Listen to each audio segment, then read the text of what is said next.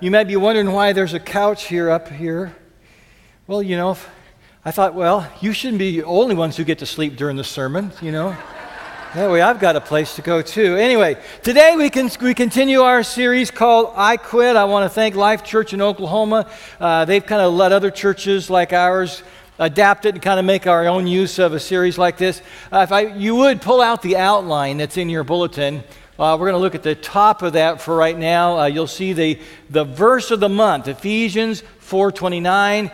And I believe that if you make this a part of your everyday routine, you read this, maybe even say it out loud, it's more impactful that way.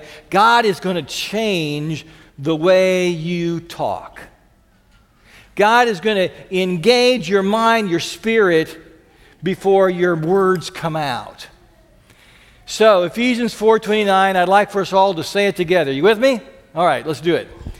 Do not let any unwholesome talk come out of your mouths, but only what is helpful for building others up according to their needs, that it may benefit those who listen.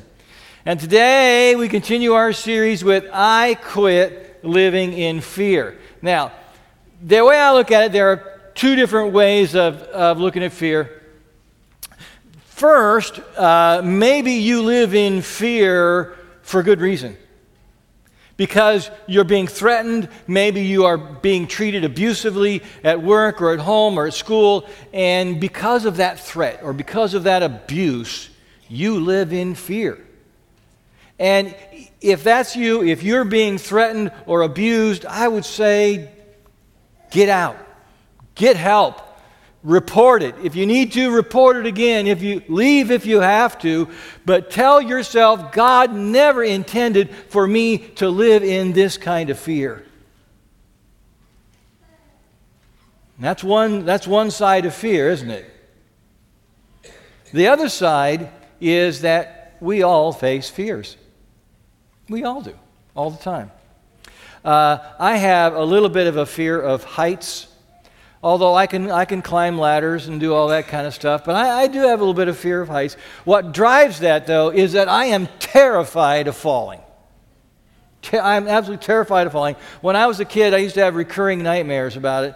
I would fall from the top of tall buildings, or I would fall out of a tall tree, or I would fall out of an airplane.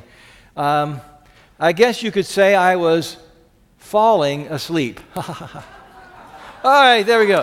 And in my dreams, I'm plummeting to the earth. I'm in full panic mode. And every time, just about the time I'm going to splat to the ground, I wake up. My pajamas were soaked in sweat. My heart is pounding. And sometimes I was afraid to go back to sleep, thinking I would have another nightmare. I remember a couple years ago, I was visiting our son in Seattle. And we went to see, I didn't know before we went it was going to be a zombie movie. Never been to World War Z. Anybody see that one? Yeah, a few of you did. Well, anyway, there's a scene in there where somehow because of a zombie, there's a big hole in the plane, and people are getting sucked out of the airplane, right? And a couple days later, I have to get on a plane to go home. And so what am I thinking about? I hope I don't get sucked out. And so I have to pray, okay, Lord, and I have to, kind of talk myself down. I remember that, okay, the pilots and the flight attendants, they spend their entire careers in airplanes and they never get sucked out. I'll be okay. Anybody afraid of spiders? All right. Anybody afraid of snakes? Even more hands. Any of you have claustrophobia? Yeah, you're sitting on an aisle. I think that's probably a good idea. Yeah. Anyway, those are physical fears, but there's another kind of fear. And it's not about critters or cramped quarters. And so you can see them on your outline. I've got a few of them mentioned here. You can just check all that apply. Afraid of loss. Maybe losing your spouse, your house, your health, your hair, I don't know. Anyone afraid of failure? That would be me. Of all the things that would keep me awake at night, underlying them, whether I would feel it or admit it or not, is probably this fear of failure. Anyone afraid of rejection, that you'll be abandoned or betrayed, and because of that, maybe you're very slow to open up to people. Afraid you'll be rejected, or maybe you reject them before they have a chance to reject you. Fear of rejection. Another is the fear of the unknown. And so when we fear the unknown, we may stay in a bad situation just because because it's familiar, better than the unknown. And I want you to know that these fears limit you.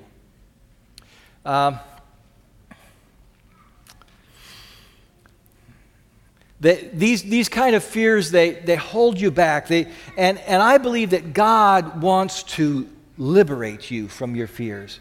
God's desire is that your life not be controlled by this fear. Now, in the issue of fairness, I also want to say that I believe that life with no fear is foolish. All right? For example, my parents taught me to fear and have a proper respect for electricity. If you come up to a high voltage wire, don't stick your tongue on it just to prove you're not afraid. Be afraid. Be afraid and respect its power. And if you're filling out the outline this morning, here's where you can start filling in the blanks. I believe this: life with no fear is fatal. Will you say that with me? Let's try it. Life with no fear is fatal. What I mean by that is if you're not afraid to drive 90 miles an hour down Dodge Street, you're going to kill somebody, and maybe yourself included. Life with no fear is fatal. Now, this doesn't get talked about much, but we need to fear sin. Right? Sin destroys people. I fear how sin could destroy me, could destroy everything that I've worked for. I fear the damage that my sin could do not only to me but to other people. I fear what willful, selfish, rebellious sin could do to my soul, that it would kill my love for God. John Wesley, the founder of Methodism, said that he wished he had 100 people who would fear nothing but sin and desire nothing but God. Wow. Fear nothing but sin and desire nothing but God. He said it didn't matter if those 100 people were clergy or laity. He'd send them out to preach the gospel, and God would use them to shake the gates of hell and bring the kingdom of heaven on earth. Life with no fear could be fatal. But at the same time, we find ourselves struggling against fears that hold us back, that consume us, that paralyze us. So I want to say this. Secondly, living in fear is bondage. Let's say that together, shall we? Living in fear is bondage. You are not meant to be a slave to fear. You were meant to live by faith. God wants to relieve you of your fears. In the Bible, who's the father of faith? Do you remember? Who's the father of faith? Yeah, Abraham. Now, originally his name was Abram. And one day God speaks to Abram and tells him that he's going to make his descendants into a great nation, and one day they're going to bless all the peoples of the earth. And then God tells Abram, but in order for that to happen, I need you to move to Canaan. So Abram moves to Canaan, and as it turns out, life is not easy in the promised land, but Abram hangs in there, but Abram is afraid. He's afraid because he's getting old, and he's afraid he'll die without leaving an heir. So God speaks to him. Genesis 15, verse 1 says, "After this, the word of the Lord came to Abraham in a vision. 'Do not be afraid, Abram. I am your shield, your very great reward.'" And then, when God says that, Abram opens up about his fears. And God reassures him that he's going to keep his promise. And so Abram believes. He has faith. He's no longer in bondage to that fear. So, what makes you afraid? Where do you live in fear? You'll see there in the bullet, in the outline, there's an unfinished sentence. I live in fear of blank. Go ahead, put something in. What comes to mind? What would that be? Maybe for some of you, you say, I'm afraid of being alone. And, that fear of being alone can actually make it worse, because when that fear controls your life, it affects your relationships, and then you might find yourself more alone. In a way, and maybe you hadn't really thought about it this way before, but fear, you can think about it as a kind of faith. So think about this. Living in fear is faith in the what-ifs. Faith in the what-ifs. What if I get audited? What if my kids start doing drugs? What if my spouse cheats on me? I mean, you start going through the what-ifs, and it is a bottomless pit, folks. It's going to suck you in. Several centuries after Abraham, his descendants are now slaves in Egypt. God calls Moses to go and set them free. And Moses, he starts doing the what-ifs. He says, well, what if I go to those people and they don't believe me? What if they don't listen to me? What if they say, the Lord didn't really talk to you? We don't believe it. What's Moses afraid of? He's afraid of rejection. He's afraid of failure. He's afraid of the unknown. A couple of years ago, I met a farmer here in Nebraska who raises organic vegetables, and young man, dad with 3 little kids. And actually, a few months after I visited with him, he was driving down the highway, and he was stopping for a red light, and the driver behind him didn't notice that he was stopping for that light, and came up and just slammed into his car. And this young man's car was hit with such force that his head bent the headrest back completely at a 90-degree angle. As you can imagine, it caused a spinal injury. He has pretty much full use of his arms, but he has very little use of his legs now here a couple years later. And you hear about those stories, and they kind of strike a little terror in your heart, don't they? It does to me. What if? What if that's me? What if I'm in an accident and I'm paralyzed? Or what if Trish is in an accident and she's paralyzed? And I have to say, I don't know. I mean, anything could happen. Now, I believe God is faithful, but God's faithfulness is not about preventing every bad thing from happening, right? God's faithfulness is not about preventing illness, injury, or early death. Let me tell you about Judy.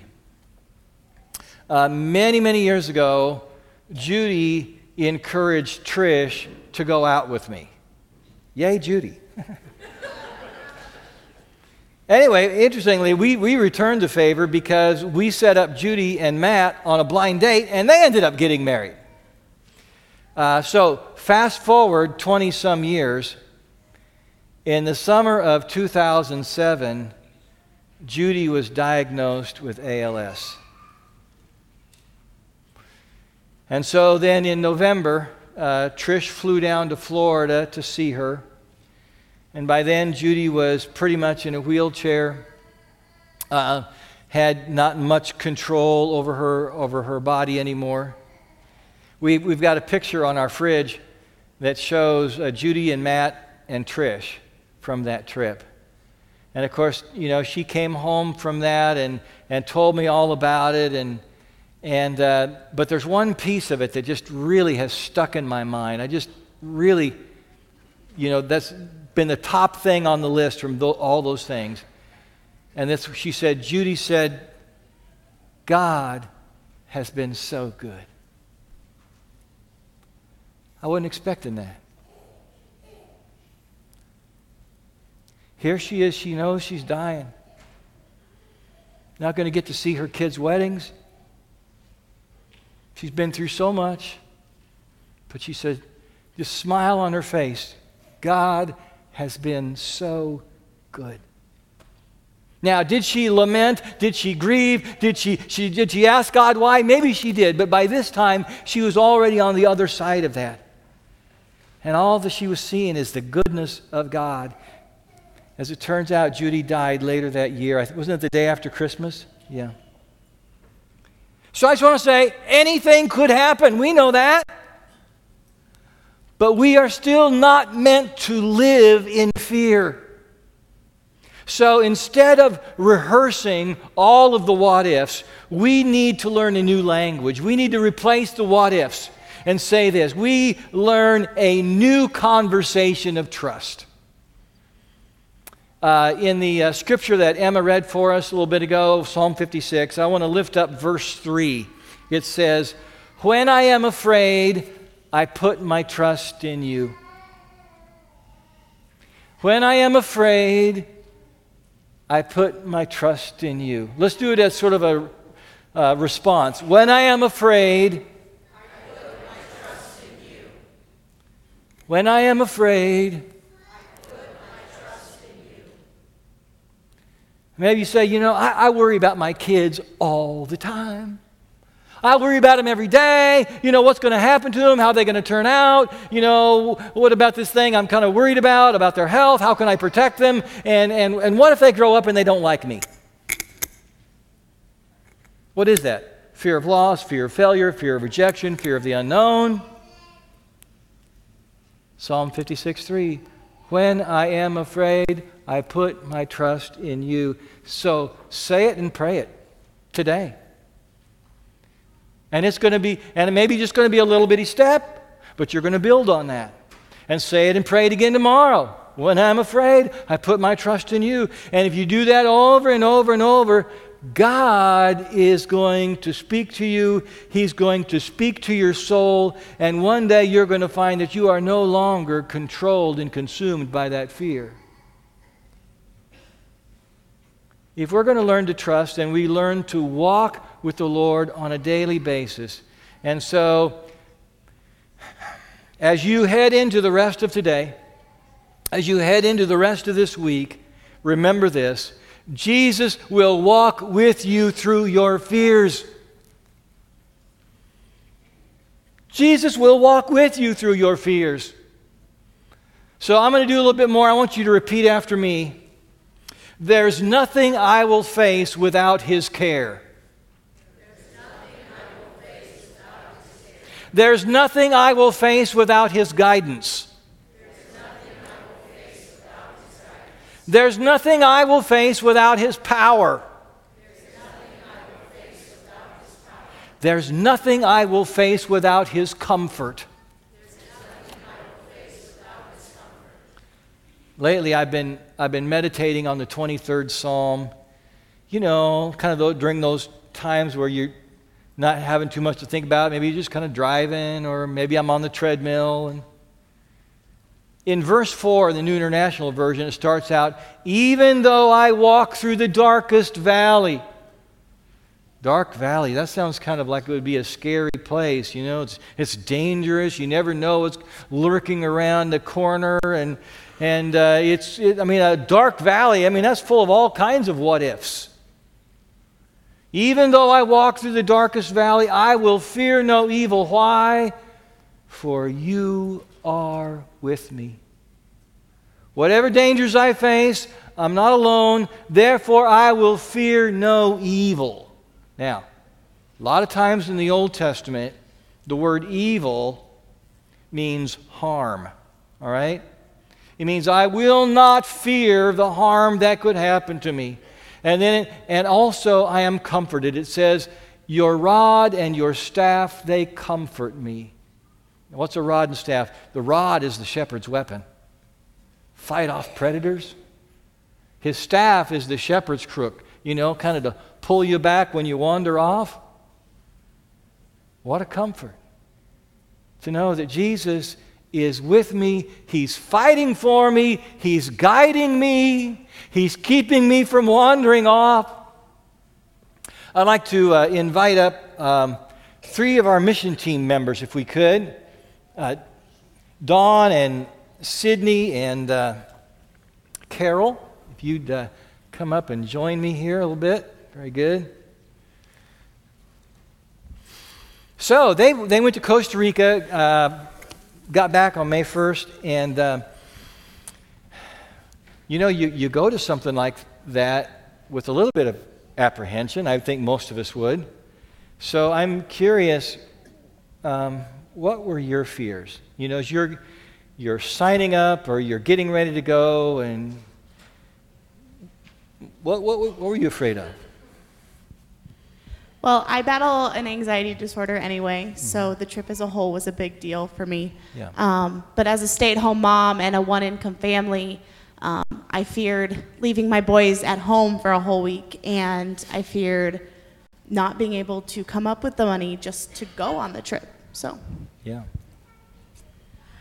I think I had 2 fears that really weighed on me, and first was just the fear of, am I qualified to lead this trip? I don't have any training. I don't have any background. The last mission trip I went on, I was a 17-year-old kid. I wasn't qualified. And my other fear is that fear of the unknown, of if I go on this trip and see and experience this, how am I going to be changed? And not knowing what that would mean when I came back home. Mm-hmm.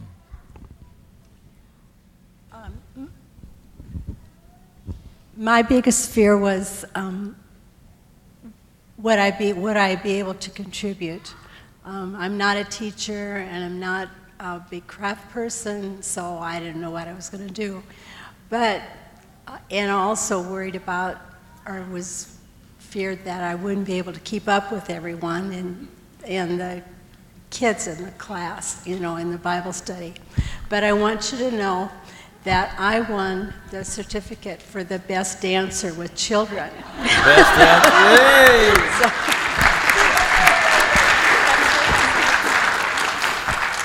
Did anybody get any video of that? I'm curious. All right. It's on Carlos's Facebook page. Okay, very good. Now, so you kind of anticipating going, you had some of these fears, but you still went. So how did you deal with those fears to keep you from backing out? Well, for me, when I accepted the job as missions director in August, I knew I was on board to go to Costa Rica. And I had some time to sit with it and talk to God and keep working through it till we went. So I was required. I had Jill Anderson sit with me before church one Sunday, and she assured me that there were real beds and real showers, and you could drink the water, and it was very comfortable. Yeah. So we didn't really have to rough it. Yeah. So you have that, you can face almost anything, right? So you get to Costa Rica. I'm curious, what happened to all those things you were afraid of? Well, as soon as you step foot in Costa Rica, you are on Costa Rican time, and they have the saying, pura vida, means pure life, and it's just kind of the way they live, and so you're kind of taken in with that right away, and so you're able just to let go of things and be there and be in the moment. Yeah. I think for me, once we met as our team of 8 and we left and we started our travel, I was supported by the group. We had a wonderful team that had many different skills and different talents among us. And I think just that realization that I didn't need to figure out how to be everything to everyone, that thankfully, we had folks that were wonderfully gifted with singing, and other folks that were wonderfully gifted with people, and others that, could pray circles around. So once I had that realization that we were a team and that all of us would support each other throughout the course of the week, it became a lot easier to accept the role that I had and what my contribution would be, but that I didn't need to feel overwhelmed by everything that needed to be done. Yeah. And the children are so loving. They just accepted us, and I was worried about what we were going to do with them at the crafts and things, but they just liked us just to sit with them and play games with them, and that it was just a fun time. Yeah, very good. Thank you all for sharing.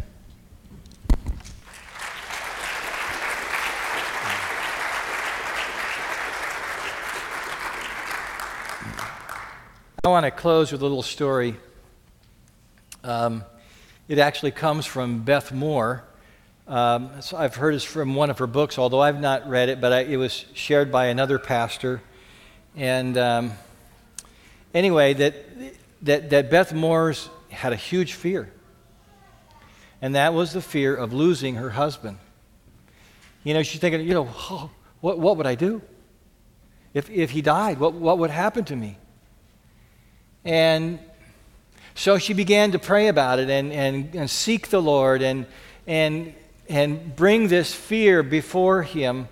And so anyway, one particular day as she was praying, it's not as if God audibly answered from what I understand the story, but she just got this impression that God was speaking to her. And God said, well, what if? And she says, well, if my husband died, I would just go numb, and my friends would just sort of have to, walk me around, and I just kind of get through the day and kind of get through the funeral in this haze.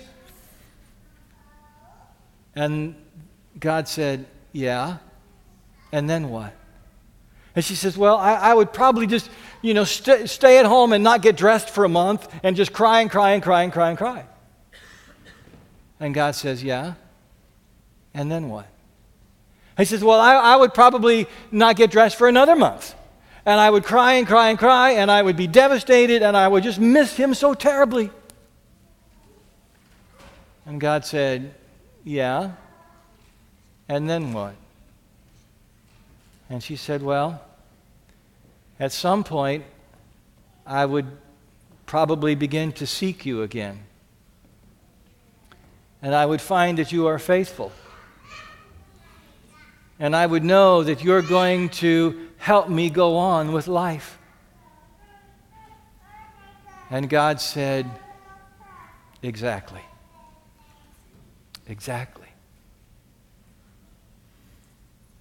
So those what-ifs, they're the conversation, the background in our heads all of the time, but we got to learn a new conversation. When I am afraid, I put my trust in God. We are going to be afraid. That's part of our natural fight and flight response, right? Under threat. But when it becomes a way of life, it's no good. When I am afraid, I put my trust in you. Let's pray. Oh, Lord God, we are afraid sometimes, and sometimes that fear just becomes overwhelming. It becomes toxic to us, becomes bondage to us. And so, Lord, we pray that you will speak to our hearts, you will reassure us, you will walk with us through those dark valleys. You will let us know that you are there with your rod and your staff to protect us, to comfort us, to guide us, to pull us back when we need it. Lord, so We just want to learn this new conversation, this new way of trusting you, and kind of adopt it more and more so that your presence is guiding and leading us and not our fears. And Lord, there might be some people here today say, well, I don't even know Jesus. I don't even have that kind of relationship or connection with him to be able to say that he's walking with me. So if that's you today, but you feel like that's what you want, that you know that's what you need and what you want, then right now I just want to pray for you. Lord, come into that heart. Speak to that person. Let them know that you are there with them and that you are knocking on the door, that you are opening that heart, and that you want to come and make their home in them. Oh, Lord, we pray that today will be a new start, a new beginning of walking with you, of trusting in you. We pray in Jesus' name. Amen. All right, we're going to stand now for our closing, our blessing. If you would stand with me.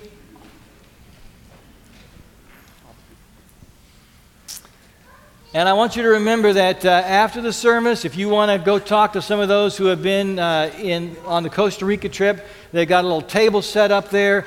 You know, it's not going to be too many more months, and we're going to be talking about another trip. So, might be good just to have a little 1 minute, 2 minute conversation, or even longer if you'd like to. In 7 days, we're going to gather back here again. We're going to worship God for all we're worth. And over these next 7 days, fear nothing but sin and desire nothing but God. Will you join me as we say, in the name of the Father, and of the Son, and of the Holy Spirit. Amen.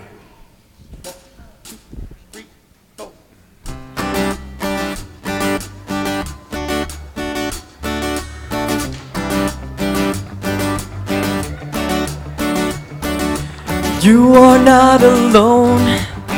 If you are lonely, when you feel afraid, you're not